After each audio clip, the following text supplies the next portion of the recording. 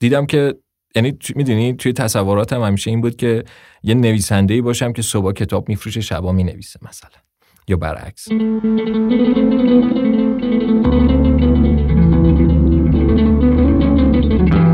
سلام، من محسنم و این 12مین قسمت پادکست کتابگرده.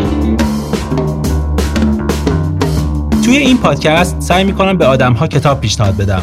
توی هر قسمت یه مهمون کتابخون رو دعوت میکنم و در مورد کتاب‌ها باهاش حرف میزنم. تلاش میکنم دنیای کتاب‌هاش رو بیشتر بشناسم، بفهمم کتاب‌های محبوبش چیه و چه کتاب‌هایی رو نصف و نیمه رها کرده. داستان کتابخون شدنش رو بشنوم و با عادت‌های کتابخونیش آشنا بشم. در پایان سعی میکنم حدس بزنم چه کتابی رو ممکنه دوست داشته باشه و اون رو بهش هدیه بدم. امیدوارم لابلای این گپ و گفت‌ها بتونیم کتابای خوبی برای خوندن پیدا کنیم.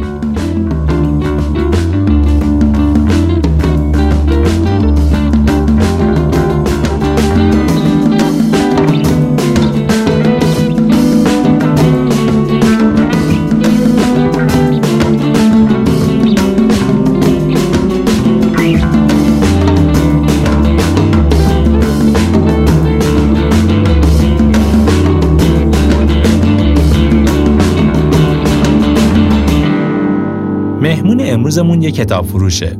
7-8 سالی توی کتاب فروشی چشمه کوروش بوده و 2-3 جای دیگه هم برای یه مدت کوتاهی کتاب فروشی کرده. دوست داشته کتاب فروش بشه تا بتونه برای نویسنده شدن و نوشتن داستان از اتفاقهایی که اونجا میفته ایده بگیره. امین رحمان مهمون این قسمت کتابگرده. تو این قسمت امین از سختی‌ها و بخش‌های جذاب کارش حرف میزنه و اینکه چطور به آدم‌های مختلف کتاب پیشنهاد میده.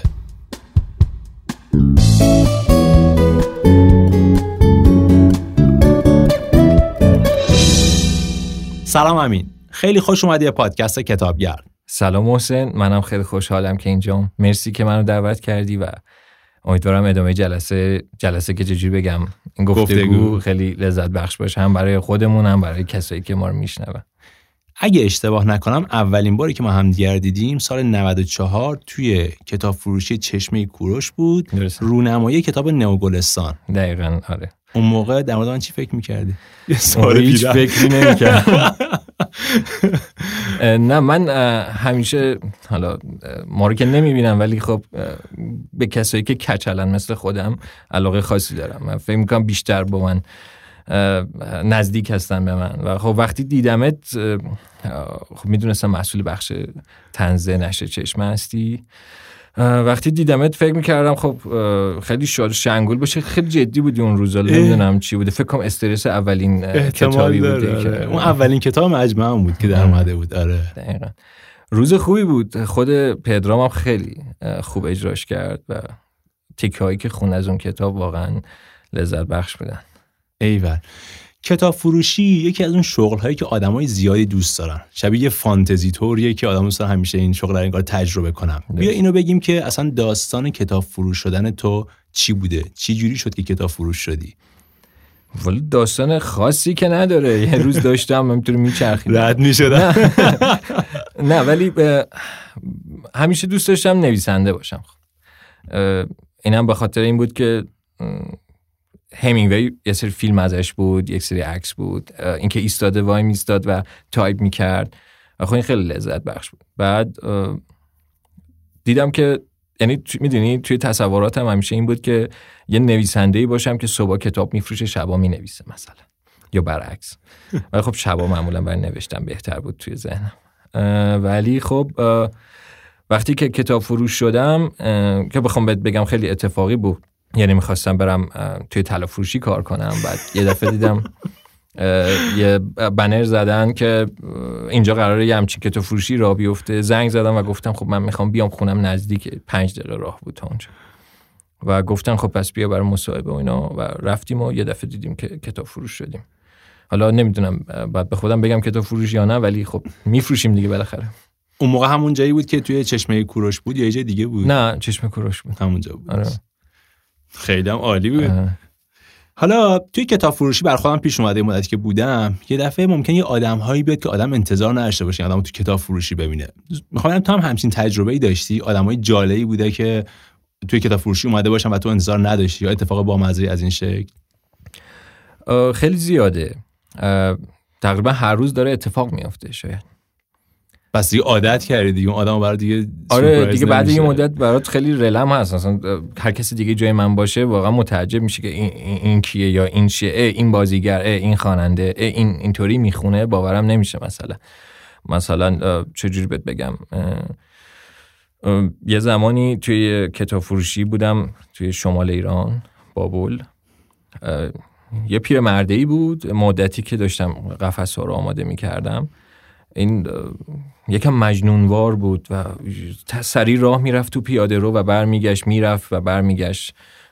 فهم کردیم خب این حتما یه مشکلی چیزی داره دیگه، میره راه میره از صبح تا شب. یه روز دیدم که جلوی ویترین خیره مونده، یعنی دارم در مورد یک فرد معمولی میگم، نه آدمای معروف هم زیاد بودن.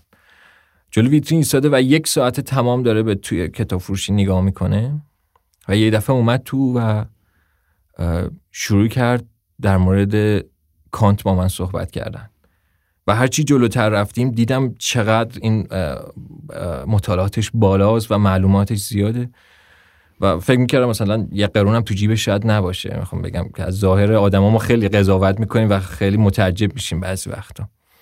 و برداشت تمام آثار یک نویسنده رو خرید و برد و بعد من فردا و پس فردا دیدم بازم داره راه میره و اینها و بعد یه مدت اومد و در مورد همون کتاب‌ها با من صحبت کرد که خونده بود و گفتم تو کی خوندی اینا رو؟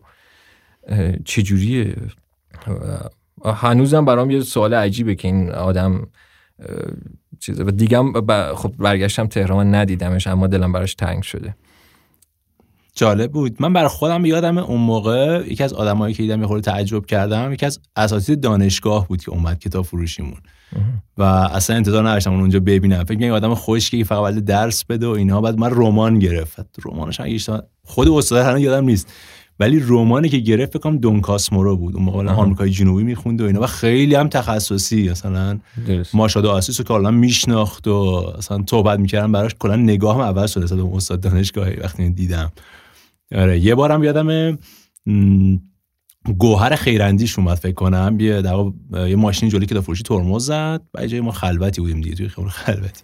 بعد پیاده شد، راننده دیدم گوهر خیراندیشه، گفتم ایول اومد کتاب بگیره. بعد اومد تو گفت ببخشید میتونم ماشینمو اینجا پارک کنم؟ گفتم آره مشکلی نداره. حتی بعدش من چند تا نمایشنامه هم گرفت ازم. درست. از این بازیگرای معروف مثلا بخوام بهت بگم، خانم مهراب شریفینیا یه بار اومد و من یه جوری رفتار کردم که اصلا نمیشناسمت که حس بدی نگیره که ما میخوایم مثلا بهت کتاب بفروشیم اینا. آره. بعد خودش اومد گفت مثلا موراکامی چی بود، چی داری، من میخوام بخونم این کتابشو خوندم و اینها و صحبت گل کرد. جلوتر رفتیم و دیدم چقدر خوب میخونه و یه کتاب پاره بهش دادم. آره نمیخواست بخره ولی خب چی بود کتابه؟ جز از گل بود. آره تازه چاپ شده بود، سال 93 بود. آره فکر میکنم. گفتم بخر، حالا این آخرین نسخه‌ای که مونده، ببخشید چاپش تموم شده، این آخرین نسخه است.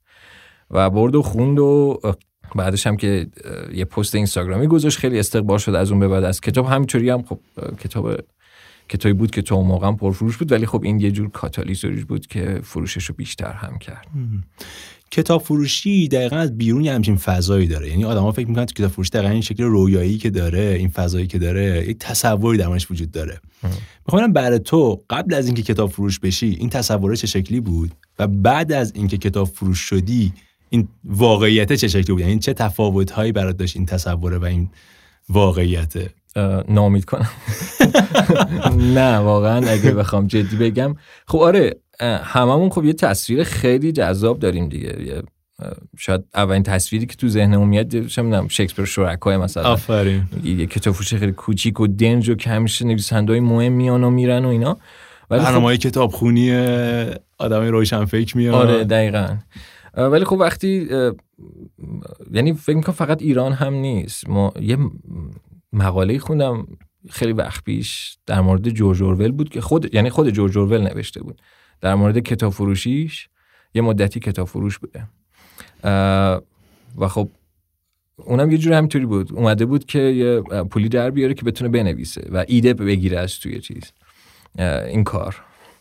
و بعد حالا انتهای مقاله میخوندم که میگفتش که خیلی سریع تصمیم گرفتم که خارج شم، چون همینطور حالا میخوام بهت بگم مواجه میشی با مشتریانی که خب خیلی مثلا ادبیات زرد میخونن، ادبیات جدی رو دنبال نمیکنن، هر چی تلاش میکنی که خب بیاریش این سمت نمیشه و ناامید میشی. البته این نوع نگاه هم اشتباهه، خب میدونی، ولی خب هست، میدونی اولش مثلا میگی که خب میریم کتاب فروش میشن و هر روز دارم با آدم‌ها در مورد ادبیات روسیه و تولستوی و داستایوفسکی اینا صحبت میکنن و بعد میبینی که نه، همش از این قرار نیست و ناچاری در مورد یه سری چیزای مثلا چگونه پولدار شیم یه شبه و این چیزا هم صحبت کنی. آره. از سختی‌های کارت بگو، اون کدوم قسمتش برات خیلی سخته یا چیزی نبود که اصلا انتظارشو داشته باشی تو کتاب فروشی؟ ببین سخت ترین چیزش فکر میکنم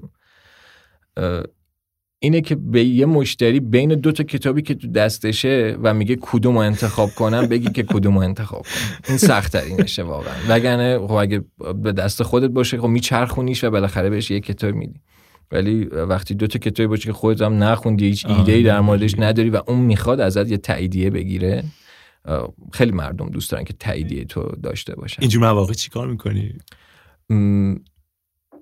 میدونی خب یه دیدی نسبت به هر کتابی شاید داشته باشم. اگه ببینم که هیچ کدومو نمیشناسم میگم آقا اصلا اینا رو بیخیال شو، بیا من اینو میشناسم که شبیه ایناست. آره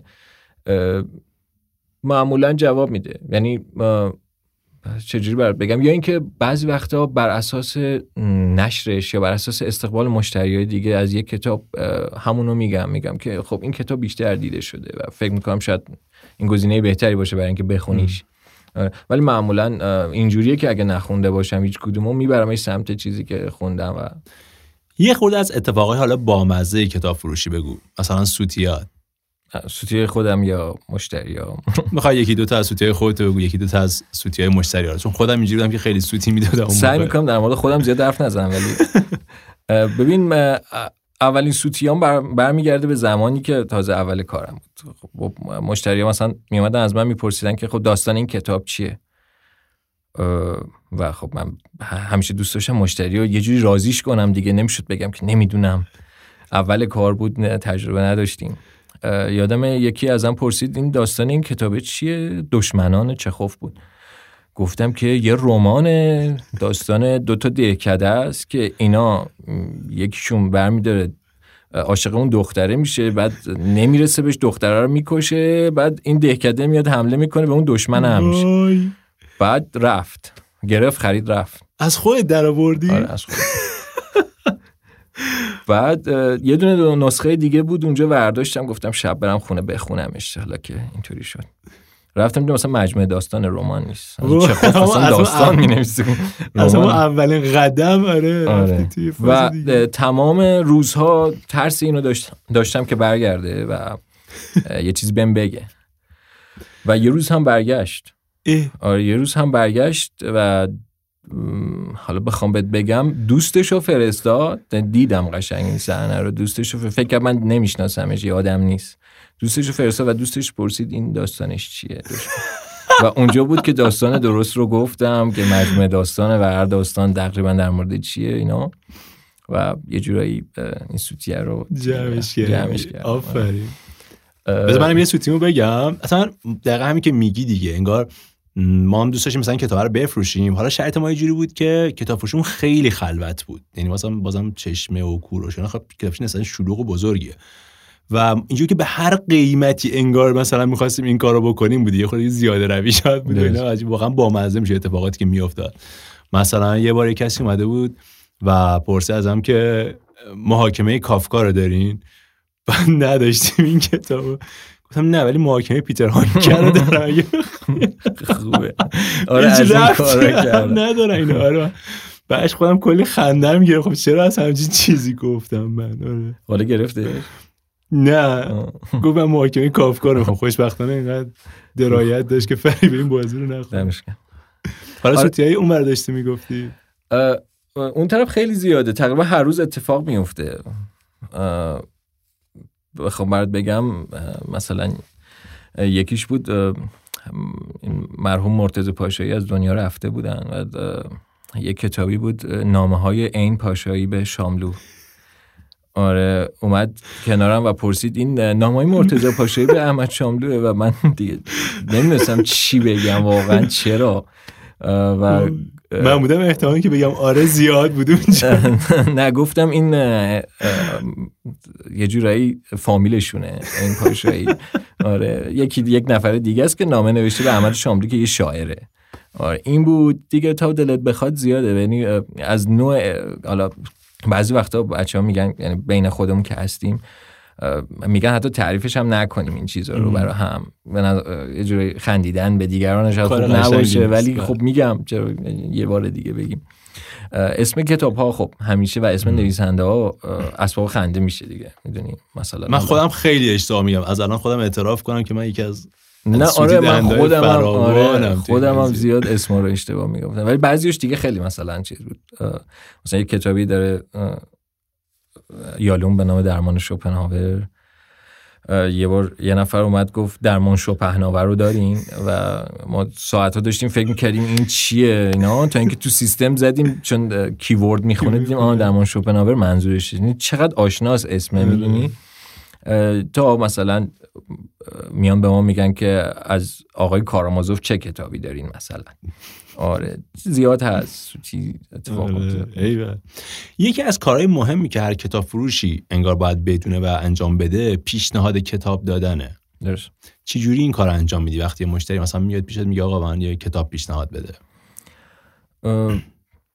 ببین چند مرحله داره تو ذهنمون اتفاق میفته. اولین مرحله اینه که از یعنی شاید پایین ترین سطحشه به ظاهر و قیافه طرف نگاه میکنیم، یعنی ظاهر بینی. الان خودت نگفتی که کار اشتباهی. الان مثال زدی خودت.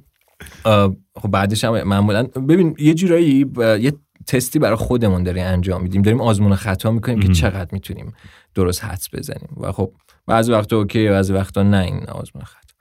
اما اینکه چجوری پیشنهاد میدیم خب طبعا همیشه سوال اولمون اینه که یا سوال اولم اینه بهترین طوری بگم که خب چی خوندی قبلا، یا اینکه وقتی مثلا میگه چی خونده و من میبینم که نمیتونم گرای دقیقی بدم برای خوندن کتاب بعدیش، در مورد اون کتاب‌هایی باهاش صحبت میکنم که ازشون لذت برده، حالا ممکنه مال 10 سال پیش باشه اینا، و بر اساس اون میرم جلو و همیشه هم چند تا انتخاب جلوش میذارم جلوی مشتریم که خودش یکی رو انتخاب کنه.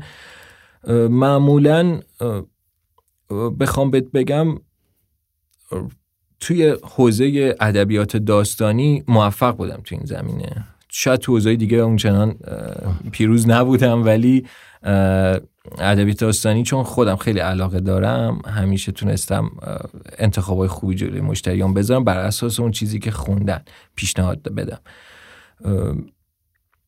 ولی خب میگم توی یه سری حوزه ها چون اطلاعات خاصی نداریم یا اطلاعاتمون کمتره، مثلا چجوری زندگی موفق تری داشته باشیم اینا.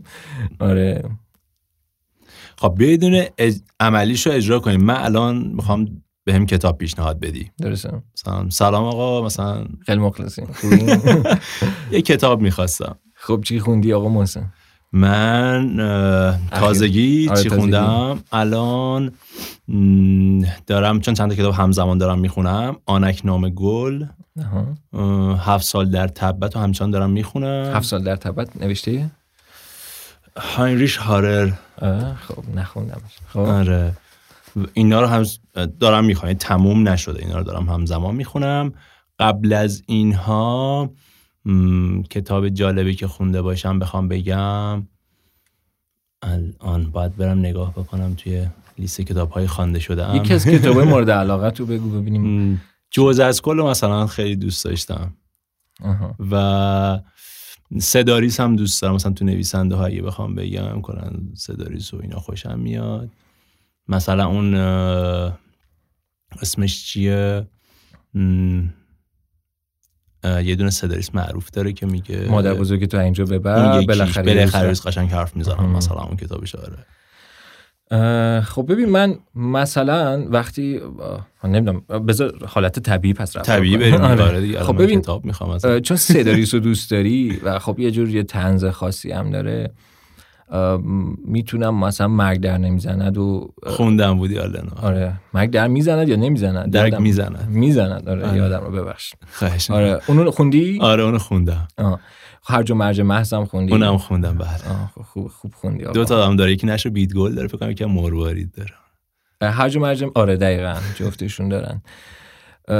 بذار شبیه آنک‌نامه گل بریم جلو. اینو بگم که آنک‌نامه گلو که دارم میخونم، یه دلیل که الان کندم باش پیش میرم، به نظرم کتاب خیلی خوب و عمیقی میرسه، اما یه جایی به نظرم زیادی توضیح میده. یعنی طرف که نوشته اومبرتو ایکو یه نشانه شناس و یه فیلسوفیه و این کتابی که نوشته در مورد قرون وسطا و احساس میکنم تو کتاب پر یک سری نشانه ها و حرف هایی داره میزنه که این رو من یک سری فقط میتونم یه راه سطحی ازش بفهمم، احتمالاً اون بستری که داره گفتگو اصلا شکل میگیره و اینها، و خیلی دارم کند پیش میرم و هنوز نمیدونم که اصلا این کلنجار دارم میرم که دوستش این چیزی واقعا خیلی دوست دارم، اونجا که قصه گویی وارد میشه و روون میشه و یه حالت کارگاهی پلیسی هم داره توش، اوناش خیلی دوست دارم.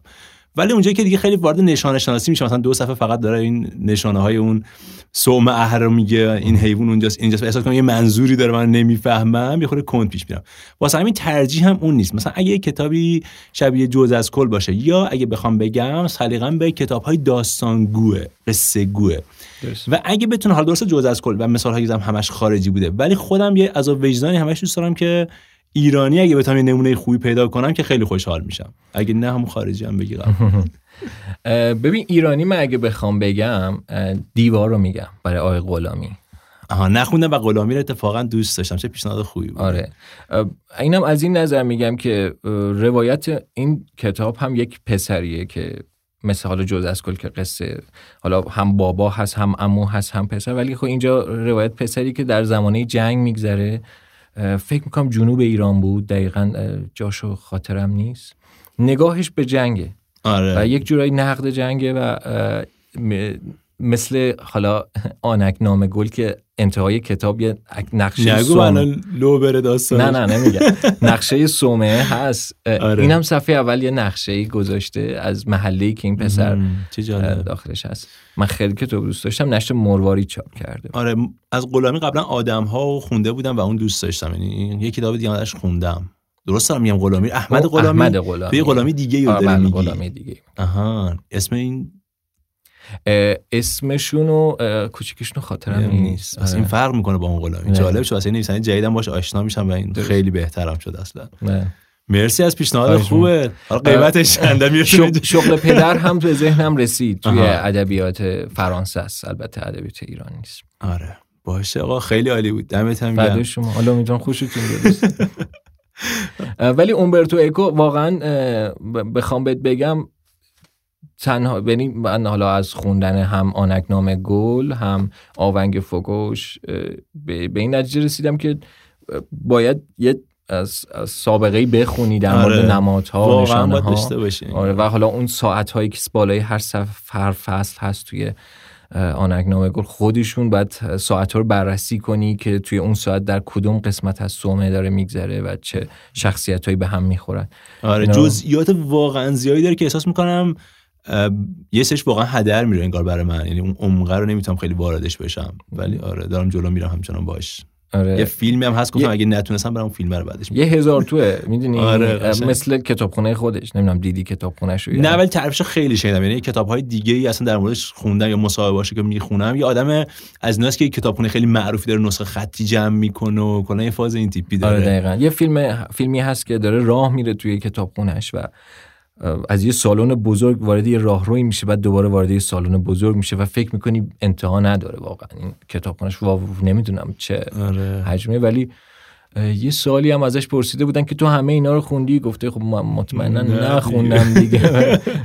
ولی دوست داره جمع کنه. یعنی من یه خورده ذائقه‌ام یا سلیقه‌ام برعکس اونه، اصلا کتاب جمع کن نیستم. یعنی کتابخونه هم مثلا یک کتابخونه خیلی کوچیکه و کتابام که اینا که خیلی قرض میدم و این ور اون ور میفرستم میره و نمیتونم زیادم نگه دارم. درست، من برعکسم. من اومبرتو ایکویی. حالا خودت چوری کتاب انتخاب میکنی؟ مثلا این روانکاوایی هستن میرن پیش روانکاو دیگه مثلا برای این کار؟ والا خیلی چیزا هست. ببین خب مطمئنا مترجم الان خیلی برای ما نقش مهمی داره و باید بهش اعتماد کنیم و خب وقتی اسم یه مترجم خوب میاد من خیلی راحت کتابو برمیدارم. انتخاب بعدی خب اسم نویسنده است، نویسنده که مورد علاقم باشه و اگه هیچ کدوم رو نشناسم مطمئنا اون نشره که راهنمای منه.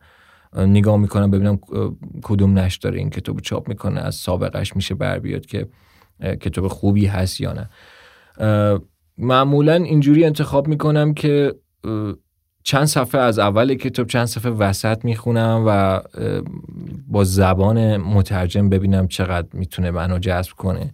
و خب یه سری وسواس هام دارم، مثلا اگه حتی کتاب خیلی خوب باشه نویسنده و مترجم ولی ویراستاری خوبی نشده باشه یکم دلمو میزنه. در این حال خود گرافیک کار و یونیفرم کار خیلی برای من مهمه و فکر می‌کنم برای تمام آدم ها مهمه و تاثیرگذاره. یعنی تو حتی میتونی یه کتاب خیلی بد داشته باشی ولی با یه طراحی جذاب و یه دفعه می‌بینی فروخته میشه. اشتباهه ولی خب مجموع اینها با هم در کنار هم اون تیک‌ها رو تو مغز من میزنه که این کتاب رو باید بردارم. این کتاب مهمه و باید توی آرشیو من باشه. حالا شاید الان نخونم ولی یک روزی میرم سراغش و به کمکم میاد بالاخره. الان داری چی میخونی؟ الان زیر تیغ ستاره جبار رو میخونم، از کوالی، نشر بیدگل چاپ کرده. داستان حالا بخوام برات بگم یک کوتاه، یک جورای خود زندگی نامه خود کوالیه که در زمانه‌ای میگذره که از میشه گفت جنگ جهانی دوم تا بهار پراگ بیشتر اون فضای فلاکت و بدبختی جنگ، اردوگاه کار نازی و بعد از اون شوروی و رژه حالا تانک ها و اینا در پراگ. من خیلی این نوع کتاب هایی که مربوط میشن به سختی های یک فرد یا حالا خصوصا یک نویسنده و مترجم بوده خودش کوالی، خیلی دلچسبم برام خوندنش. ایوه. برسیم به این داستان که اصلا خودت چوری کتابخون شدی.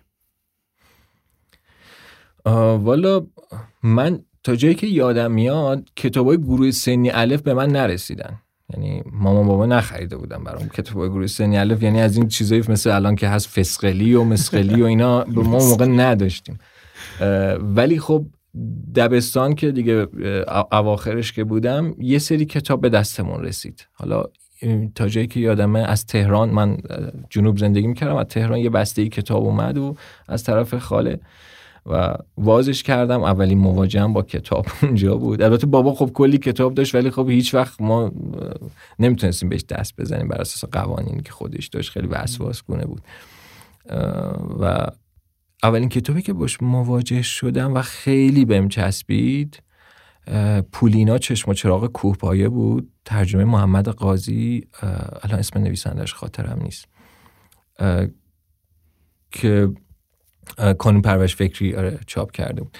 روایت دختری بود که پدر مادرش فکر کنم از دست داده بود و توی یه کلبه‌ای زندگی میکرد با یه خانواده‌ای که همیشه فضا سرد بود و سختیایی که این دختر میکشید. خیلی برام جذاب بود اون کتاب. از همون شروع هم با این کتابایی که سختی میکشن و این فضا دوست داشتم، سختی دوست داشتم. آره. و خب یک کتابی خیلی زود خوندم، شاید اشتباه کردم نمیدونم، فکر کنم اول راهنمایی بودم، از مسخو خوندم. آره تاثیر خوبی گذاشت روم، برام جذاب بود. آره.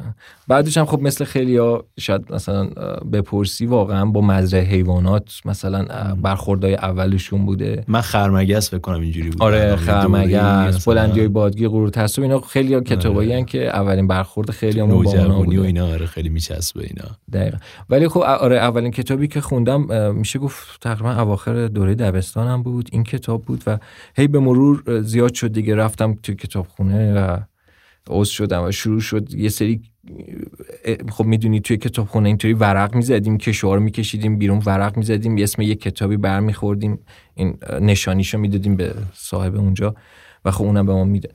و خب من یادم هر وقت توی ورق میزدم به یه اسم خوبی که میخوردم شماره‌اش یادداشت میکردم میدادم، بعد میدادم یه کتاب مثلا 400 صفحه‌ای آورده برام و من انتظارشو نداشتم، ولی خب ناچارن روم نمیشد پسش بدم دیگه، رفته بود گشته بود. می آوردم خونه و میخوندم و هیچ وقت نشد که دلچسب نباشه برام. همیشه خوب جلو میرفت. البته بودن کتابایی که مثلا این وسط اذیتم هم کردن، رهاشون کردم، ولی خب همیشه انتخابام حتی اشتباه خوب بودن، کمکم کردن که لذت ببرم از خوندن. حالا که بحث اون اشتباه ها شد، کتابی که دوستش نداشتی یا نتونستی ادامهش بدی، یکی از این کتابا رو بگو. ببین خب اول از همه چیزی که همیشه و اصلا منو اذیت میکنه این که هنوزم نخوندمش و نتونستم بخونمش، رهاش کردم، در جستجوی زمان از دست رفته است. تو چندمین نفری؟ آره دومین نفری هستی که اتفاق افتاد. گیتی سفرزادم تو اون قسمتی که صحبت کردیم جالبه، اینو گفت که نتونست تمامش کنه، بعد منم نتونستم، من خودم میشه سومین نفر در واقع. تو منم گفتم تا گیتی گفت حالا فکرم تا 2 تاشو رفته، این 2 جلدشو رفته، من یه جلد رفته بودم. بعد قسمت بعدی کاوه فولای نسب اومد توی پادکست و اون به عنوان محبوب ترین کتاب دوران‌ها از این کتاب یاد کرد. آره خیلی دوستش داشتم، من دیده بودم آخرین بار که در موردش صحبت کرده بود. ولی میدونی من خیلی در موردش خوندم، یعنی آلن دوباتن نوشته، نمیدونم آره خود مهدی صاحبی شرمنده میشه. آره همه رو خوندم، ولی خود کتابو که رفتم و تصمیم گرفتم آخرش پیش خودم که بذاریم برای کهولت سنمون اون اواخر دیگه بخونیم و بعدش خداحافظی کنیم. منم همچین تصمیمی گرفتم دقیقاً. آره ببینیم چی میشه. بریم سراغ کتاب‌های مورد علاقت. میخوام 3 تا از کتاب‌های مورد علاقت رو بگی که دوست داری پیشنهاد بدی همه بخونن. یکی یکی بگیم و بگی چرا این کتابو دوست داری و چرا پیشنهادش میدی. پیشنهاد بزنم آخه شاید میدونی هیچ وقت اون چیزی که خودم دوست دارم و زیاد سمتش نمیرم که معرفی کنم. خیلی دوستش دارم و میخوام برای خودم بمونه. ولی چشم میگم این دفعه رو میگم. آره ببین کتاب محبوبم نمیشه 4 تا بگم، خب یکیش 4 تا باشه. آشفتگی‌های تورلس جوانه، نشر باسطاب نگار چاپ کرده، نوشته روبرت موزیل، ترجمه محمود حدادی. اینکه چرا دوستش دارم خیلی چیزا هست. یکیش که خیلی برای من مهمه اینه که اون دوره‌ای که اون کتابو میخونی جهانت تغییر میکنه و بهش خیلی فکر میکنی، عمیقاً وارد یه دریایی شاید میشی و شنا میکنی درونش و دوست نداری به ساحل برسی، میخوای تو این دریای باقی بمونی. خیلی کتابو بودن این شکلی بودن، اما شاید آشفتگی تورلس جوان خیلی بیشتر از بقیه. دلیلش اینه که خودم انتخابش کردم و از توی قفسه کشیدمش بیرون. یه جلد مشکی داشت و تصویر یه پسری بود که مخدوش شده صورتش انگار، و وقتی شروعش کردم دیدم تمام، حالا نمیدونم محمود حدادی چه استادی به خرج داده واقعا، ولی تک تک جملات یک آهنگ خاصی داشت و هرچی جلوتر میرفتم خیلی خودمو میتونستم در جای و شخصیت اون پسر بذارم.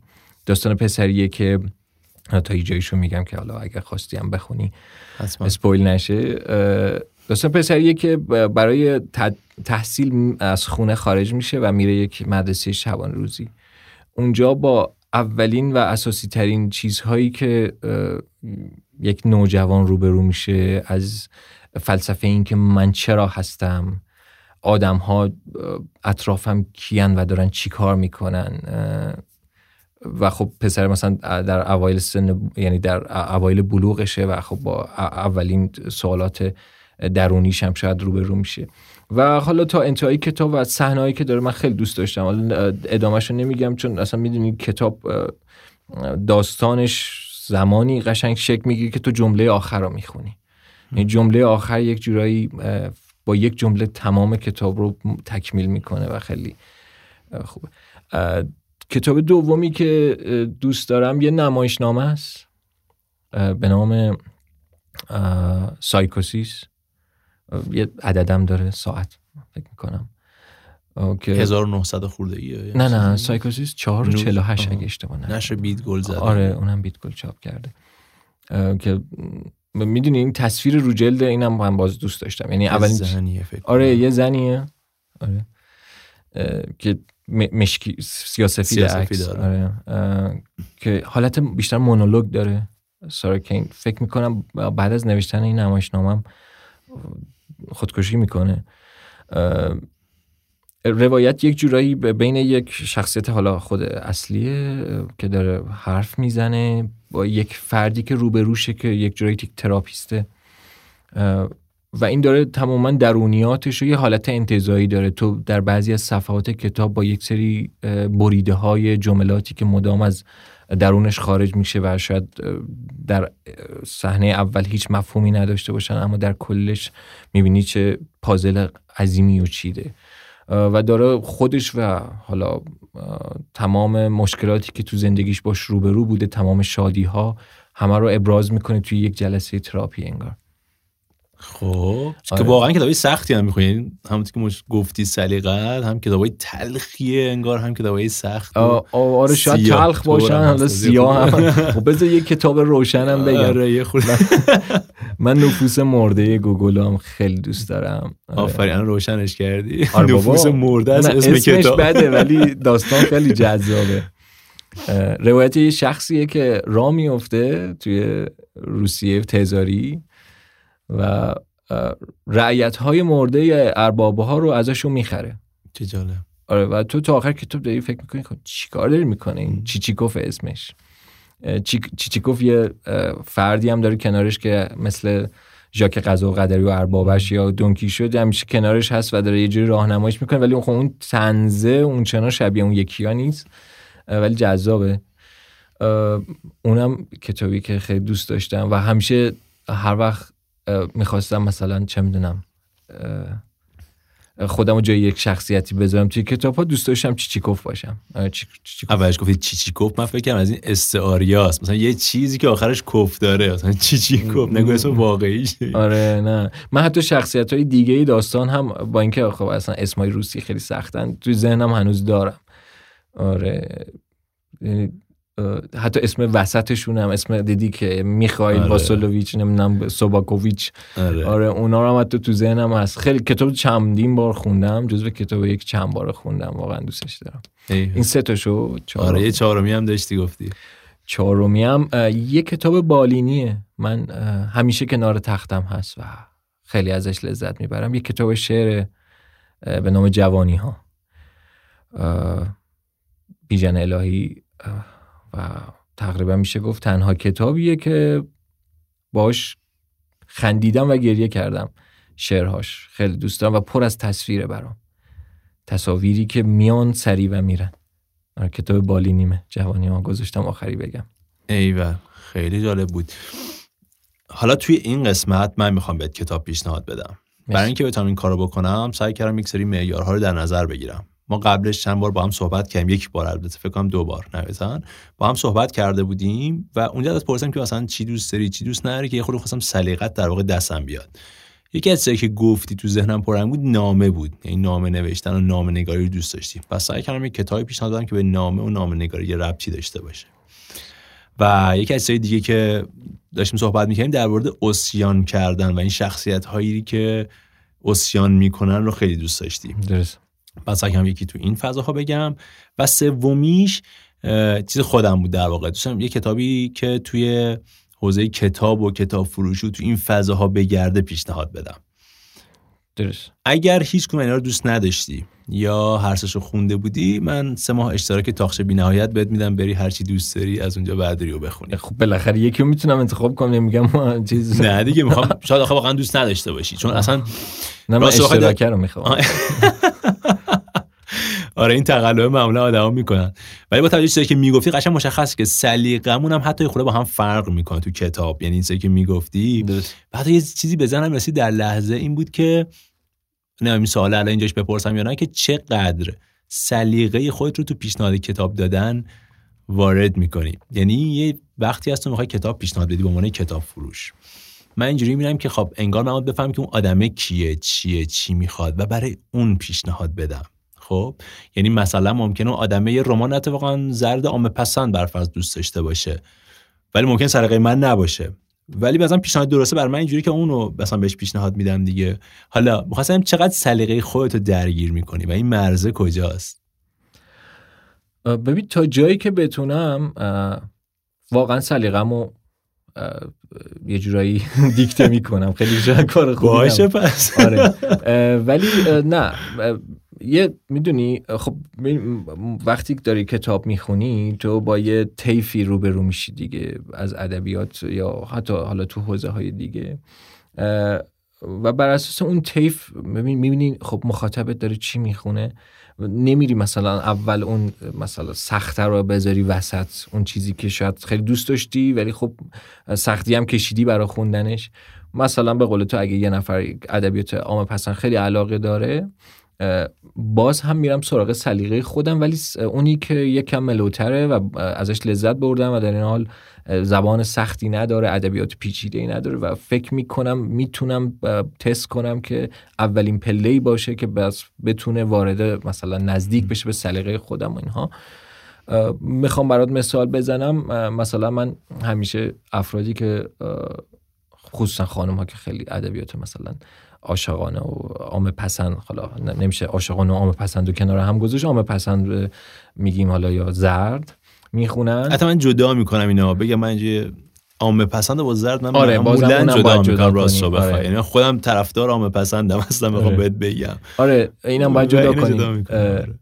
همون زرد خودمونو بگیم. آره اصلا خانم آقا هم یکی کن که بحث جنسیتی هم نشه. نه خب ببین اینم باید بگم، اتفاق به نظرم نکته خیلی مهمیه. بیشتر مخاطبین ما الان، من لااقل، شاید توی ایران فرق کنه، تو جهان مطمئنا فرق کنه، خانم ها هستن. آره بیشترین آمار کتابخونی به نظرم، یعنی با اون نگاهی که من دارم مش نمونه خروار است. خب یوسا هم یه کتابی داره که اولش همچین چیزی که میگه که بیشترش خانوما مثلا کتابشو میخونن و اینا. آره خانوما خیلی کتاب میخونن و نمیدونم این بعد در موردش چی بگیم. یه معضله اجتماعیه که آقایون نمیخونن یا اتفاق خوبه که خانوما میخونن. آره یا اتفاق خوبیه که خانم‌ها میخونن، نمیدونم. ولی خب به خاطر اینکه خب میدونی توی خونه تمرکز بیشتری دارن، راحت ترن، خیلی هاشون خانه دارن. بازم میگم خیلی به کار نبریم، این اصلا حذفش کنیم مثلا این قسمت رو کلا پاکش. بریم به ادامه اون مثاله بپردازیم که داشتی میگفتی که اصلا کاری نداریم. مثالت این بود که یک رمان عاشقانه ای رو بر فرض میخوای پیشنهاد بدی که حالا عامه پسنده انگار. داشتین در مورد این صحبت می‌کردی که چه جوری اون خودت پیشنهاد بدی. یعنی یه کسی اومده و از تو مثلا میگه من یه رمان عاشقانه عامه پسند میخوام. درست. داشتی فکر کنم همین مثالی میزدی. آره ببین خب همین اینجا پرسیده بودی که آیا سلیقه‌تو تو داخل میکنی؟ آره سلیقه‌مو واقعا داخل میکنم و میدونی مثلا میرم دنبال یه کتاب عاشقانه‌ای که خیلی دوستش داشتم و فکر می‌کنم مثلا خیلی ها وقتی بخونن ازش لذت ببرن و خب تستم کردمش قبلا با مشتری خاصی، مثلا صحبت کردم بعد اینکه بهشون معرفی کردم و ازش خوششون اومده. نمیدونم مثال بزنم برات یا نه، ولی خب آره ببین مثلا یه کتابی هست به نام تصرف عدوانی، یه نشر مرکز چاپ کرده، یه کتابی که یه جوری عاشقانه است، حالا یه عاشقانه خاصه و فکر میکنم خاص بودنش نسبت به اون کتابای عامه پسندی که اینا میخونن، ولی نه اونقدر که کسی نتونه باش ارتباط برقرار کنه. متن خیلی ساده‌ای داره و روایت جذابی. اونو معرفی میکنم. یا مثلا کتاب‌های خانم پیرزاد هستن که واقعا نمونه‌های خوبی هستن که میتونیم وارد ادبیات جدی کنیم. این میخوام بهت بگم که کتاب‌های خیلی عمومی هستن، نمیشه کار خاصی بگیم، ولی معمولاً گارد نشون دادن آدم‌ها بعد اینکه خوندن دیدن که آها نه، مثلا اینکه یک فضای دیگه هم از مثلا کتاب عامه پسند، حالا اگه نمیدونم یا عاشقانه هستن که ما میتونیم ازشون لذت ببریم.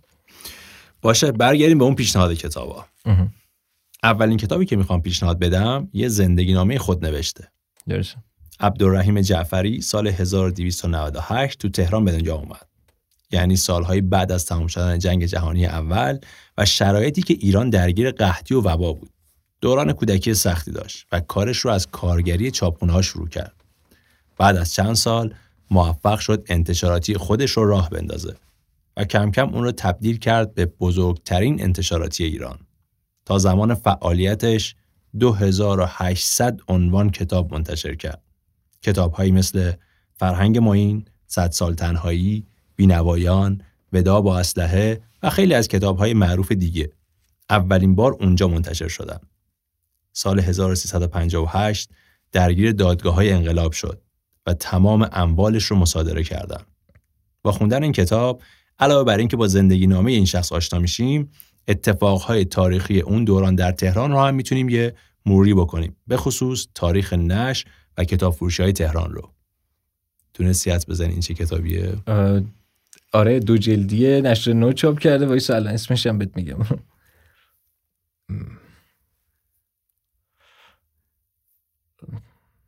اسمش خاطرم نمیاد. در جستجوی صبح. آره. عبدالرحیم جعفری، بنیانگذار نشر امیرکبیر. آره من خودم داشتم کتابو میخوندم و واقعا جالب بود. این قسمتش که دقیقاً تاریخ نشر رو میبینی. از اولین کتاب فروشیایی که اصلا شک میگم مثلا جدی دارن کار میکنن تو تهران، کتاب فروشی اولین کتاب فروشی که میان تو انقلاب، مثلا تحوری فکر کنم اولین کتاب فروشی به اسم تو راست انقلاب مثلا شکل میگیره. دقیقاً. حالا اتفاق هی داشتی میگفتی هر چی فکر کردم چرا اسمش یادم نمیاد. یه قسمتیش هم اخیراً فکر کنم مجله اندیشه پویا چاپ کرد که توی خود کتاب نیست و خب میدونی ادامه داره کتاب. آره من رسیدم تهش بعدم نگفته یه جایی. حالا میخوام برم بپرسم که آیا، چون فکر کنم سال 1394 فوت کرده ایشون، میخوام آیا نوشته و منتشر نشده یا ننوشته. یعنی خیلی تو ذهنم این سوال بود. نه نوشته شده ولی منتشر نشده. چون دقیقاً اون قسمتی که به بحث اون مصادره اموال امیرکبیر و این داستان‌ها رو داره میگه و خیلی هم این آخر کتاب واقعا جذاب بود که اتفاقی که میفته لحاظ جذاب نه که لحاظی که اتفاق خوبی بوده، لحاظ این که پر هیجان که چه اتفاقایی داره میفته پشت سر هم و اینها. و رسید یه تهش گفت اینو توی مثلا فصل بعدی میاد تموم شد. بعد آره. اینجوری قشنگ میگم اون قسمتشو حالا چاپ شد یه تیکه کوچیکی که حالا روایت اینه که سوار تاکسی میشه و میره دم یه جوری زندان و به راننده تاکسی میگه وایسا من الان برمیگردم و میره و دیگه بر نمیگرده. نه این تو کتاب نیستین. برام پیگیری کنم ببینم کجا میتونم پیدا کنم. جالب بود. و احتمالاً میدونید که نشر نو در واقع پسرش محمد رضا جعفری نشر نو رو راه میندازه بعد از اون ماجراها. فکر کنم الان نوه‌شون داره. فکر کنم همراه با هم دارن کارو جلو میبرن و واقعا کتابای خیلی خوب میکنن. بریم سراغ کتاب دوم. شخصیت اصلی کتاب آندریاس پوم یه سرباز اتریشیه. توی جنگ جهانی اول یک پاش رو از دست داده. بعد از تمام شدن جنگ همراه چند مجروح دیگه توی بیمارستان صحرایی تو حومه شهر نگهداری میشه. شرایطشون رو تو کتاب اینطوری توصیف میکنه: آنها نابینا یا فلج بودند، میلنگیدند، ستون فقراتشان خرد و خمیر شده بود، یا قطع عضو شده بودند یا منتظر عمل قطع عضو بودند. جنگ را خیلی وقت پیش پشت سر گذاشته بودند. جنگ بین آنها و دشمن دیگر تمام شده بود. حالا برای جنگی دیگر آماده می شدند. جنگی علیه درد، جنگی علیه عضوهای مصنوعی، علیه عضوهای فلج شده، علیه کمرهای خمیده، علیه شبهای بیخوابی و علیه باقی آدمها که سالم بودند. آندریاس اعتقاد راسخی به دولت داره و آدمهایی رو که با حکومت مخالف هستن کافر میدونه. اون امیدواره که به پشتوانه حکومت و جراحتش شغل مناسبی بهش داده بشه. تا اینکه خبر میرسه فقط بیمارهای موجی میتونن یه موقعیت شغلی مناسب بگیرن. در ادامه ماجراهای کتاب به شکلی پیش میره که آندریاس کم کم تغییر میکنه و علیه تمام اعتقاداتی که داشته سر به عصیان میزنه. کتاب عصیان. آفرین. یوزف رود، ترجمه سینا درویش عمران و کیوان قفاری که نشر بیدگل منتشرش کرده. درست. من نسخه ماهیشو نشر ماهی. ماهی هم داره این کتابو، نمیدونستم. پس خوندی این کتاب رو؟ اینو به خاطر همون فضای چیزی که دوست داشتم رفتم گشتم گفتم ببینم چه کتابی تو این فضا پیدا می‌کنم که خب تیرم به سنگ خورد. میریم سراغ آخرین کتاب. سال 1949 لندن دوران بحران بعد از جنگ جهانی دوم رو میگذرونه. کتابفروشی مارکس و شرکا یک آگهی میزنه که کتاب‌های دست دوم رو ارزون به همه جای دنیا ارسال میکنه. هرین هانف یه نمایشنامه نویس ناموفق تو آمریکاست که موفق نشده هیچ تئاتری رو روی صحنه ببره. وقتی این تبلیغ رو میبینه به فرانک دوئل، یکی از فروشنده‌های مارکس و شرکا، نامه میزنه و کتاب‌هایی رو که میخواد سفارش میده. این نامه‌نگاری‌ها به مدت 20 سال ادامه پیدا میکنه. و از اونجایی که وضعیت اقتصادی لندن اون موقع خوب نبوده، گاهی هلین چیزهایی مثل گوشت و کنسرو خوراکی هم همراه نامه براشون میفرسته. سال 1970 هلین این نامه ها رو به شکل کتاب منتشر میکنه و کتابش با استقبال زیادی مواجه میشه. سال 1987 فیلمی با بازی آنتونی هاپکینز از روی همین کتاب ساخته میشه که فیلم نامش رو هلین هانف مینویسه. خب این نخوندم. این یکی رو دیگه نخوندم. اسمش هست خیابان چرینگ کراس، شماره 84، هلین هانف، ترجمه لیلا کورد، نشر کوله پشتی. آها خب خیلی هم خوب. مرسی، اینو حتما میخونم. واسه اون دوتا رو خونده بودی و این تنها گزینه. آره البته بگم در جستجوی صبح خب گزیده خونده بودم، خیلی حجیم بود و هنوزم دارمش، ولی میگم کامل از ابتدا تا انتها نخوندم. ولی این کتاب سوم رو دیدم و اتفاق پشتش رو خونده بودم. حیف که خاطرم نبود که این تیرم به دلیل این دلیل نامه‌نگاری هاش در واقع، چون کتاب تیکه نامه است، یعنی نامه‌هایی که کتابفروش فرستاده، نامه‌هایی که اون فرستاده برای این و فقط با این نامه‌ها داره جلو میره. و اونجایی که گفتی نامه دوست دارم، گفتم این شاید کتاب پیشنهاد بدی نباشه. مرسی از پیشنهادت محسن. برای آخرین سوال، اگه بخوای فلسفه و نوع نگاهت به زندگی رو توی یک بیت شعر یا یک جمله بگی، اون چیه؟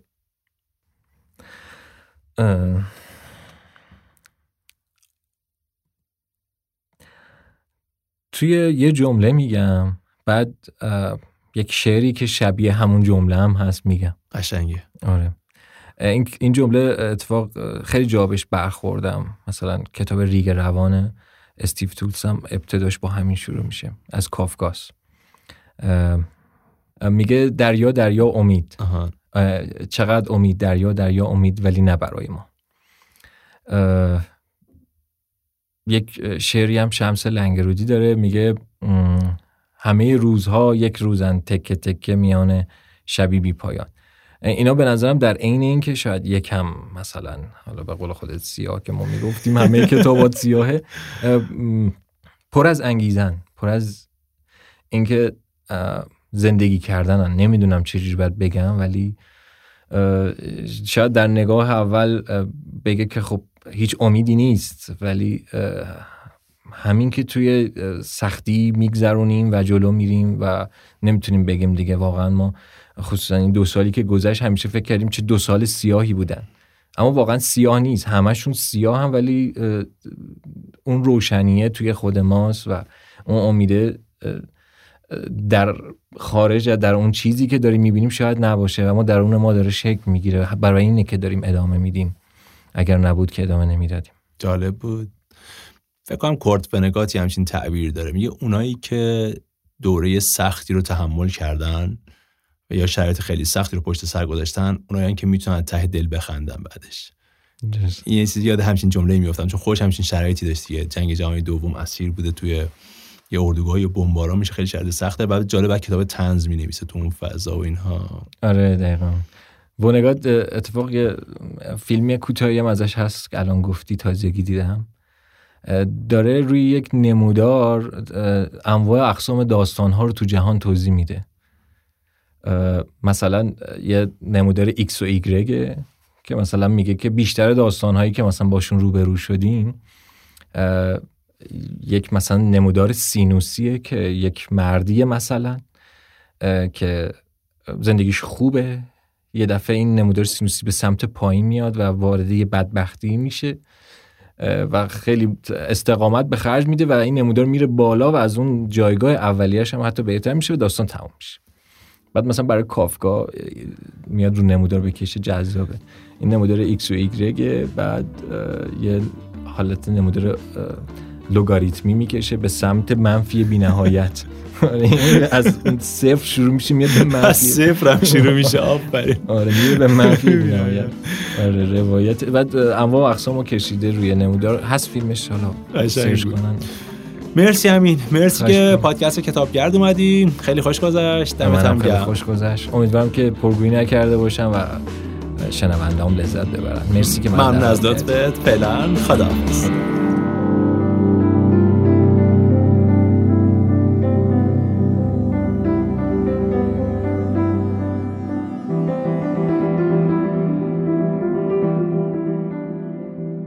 این صدای عبدالرحیم جعفری، بنیانگذار نشر امیرکبیره که میشنوید. گاه جواب شما رو امروز خواستیم که صلح بکنید. صلح آقا گلین صلح چی یعنی چی؟ گفت صلح بکنید دیگه. گفت صلح چی بکنیم؟ گفت اموالتون و تشکیلاتتون رو برای چی؟ من کاری نکردم که صلح بکنم. گفت تو ذهن جوانای مردم منحرف کردی با کتابایی که چاپ کردی. اگر دوست دارید جزئیات بیشتری در مورد این شخصیت بدونید، میتونید کتاب در جستجوی صبح رو رایگان از تاقچه دانلود کنید و بخونید. همونطور که تو قسمت قبلی گفتم، برای پادکست یه صفحه توییتر ساختم. یه سری از محتواهای جانبی پادکست رو اونجا منتشر میکنم. مثل همیشه خوشحال میشم نظرهاتون رو بخونم. پیامهاتون رو میتونید ایمیل بزنید یا توی تاقچه، کست باکس و توییتر برام پیام بذارید. آدرس ایمیل، توییتر، اینستاگرام امین و اسم کتاب‌ها رو میذارم توی قسمت توضیحات. ممنون از تاقچه، حامی پادکست کتابگرد و ممنون از همه شما که تا این لحظه با ما بودید. دمتون گرم و سرتون خوش.